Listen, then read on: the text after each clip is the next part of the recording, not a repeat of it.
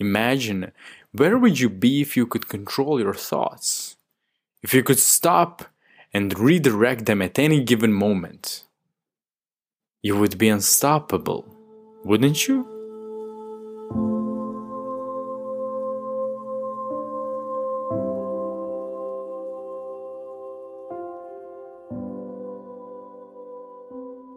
Today, let's begin with a very personal question.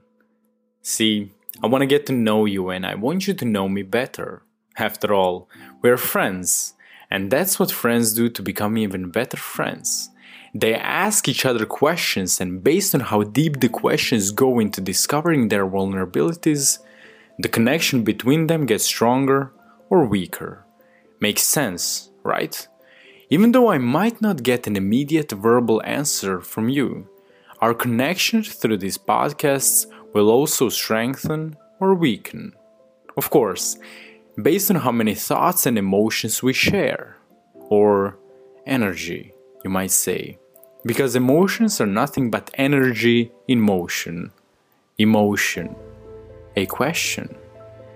Do you ever play with yourself? See where your thoughts led you there. Quite amazing, huh? Thoughts. Unpredictable monsters. Although, I may be the monster for asking such an inappropriate question. So please, let me explain. Because today I'm not interested in the things that you do with your body. I'm much more curious about your mind. Your thoughts. Those thoughts that lead you to the greatest of places. The past, the present, the future, and a funny intertwined play you make of them. Who created whom? Which is the result of which? When is the perfect time to be still in the now? What shall I do next? Those are our thoughts all the time, constantly going to the past for a correct response to the present situation. Searching for patterns to predict the future, seeking for explanations of the current moment.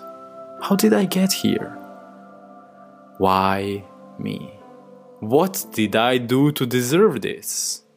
In our thoughts, we are guilty and innocent at the same time. In our soul, a victim and a creator existing simultaneously. In our body, breathing, being, dying, decaying, all at once. So, do you ever play with yourself? What I meant to say is, do you ever play with your thoughts? Or are they playing with you? Who controls who is the real question of the day. Don't be a puppet to your thoughts. We do say my thoughts, don't we? Then how come you or I can't seem to control them sometime? Are we really that weak? I thought we were much more powerful than that. Come on. We're humans. The most powerful creature on this planet. Or maybe the most pretentious. Funny, for someone claiming to possess such great powers as humans do, we're pathetically weak when it comes to controlling the thought processes that happen. How many people do you know with self-control? Do you know how many people are morbidly controlled by the mass media running in their head? Rare are such individuals with a unique skill that is self-control. Imagine, where would you be if you could control your thoughts? If you could stop and redirect them at any given moment? You would be unstoppable, wouldn't you? But what does it take to become such an enlightened being? Oh, you know I don't need to tell you that. You already know it. Yes, you, not your thoughts. You know it. You, who is hiding behind the curtain. You with immense power to achieve anything you want, whenever you want. Because you own the thought that makes you who you think you are. You are what is beneath all that bullshit going inside your mind.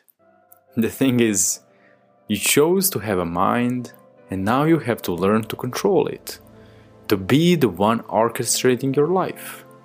Are you ready to take such responsibility? To let go when it is time to let go, to push harder when it is time to push harder, to breathe when it is time to be, to go when it is time to go. Your time is now, my friend. You decide what to do with that time, what will make you happy, healthy, and satisfied. Go do that right now.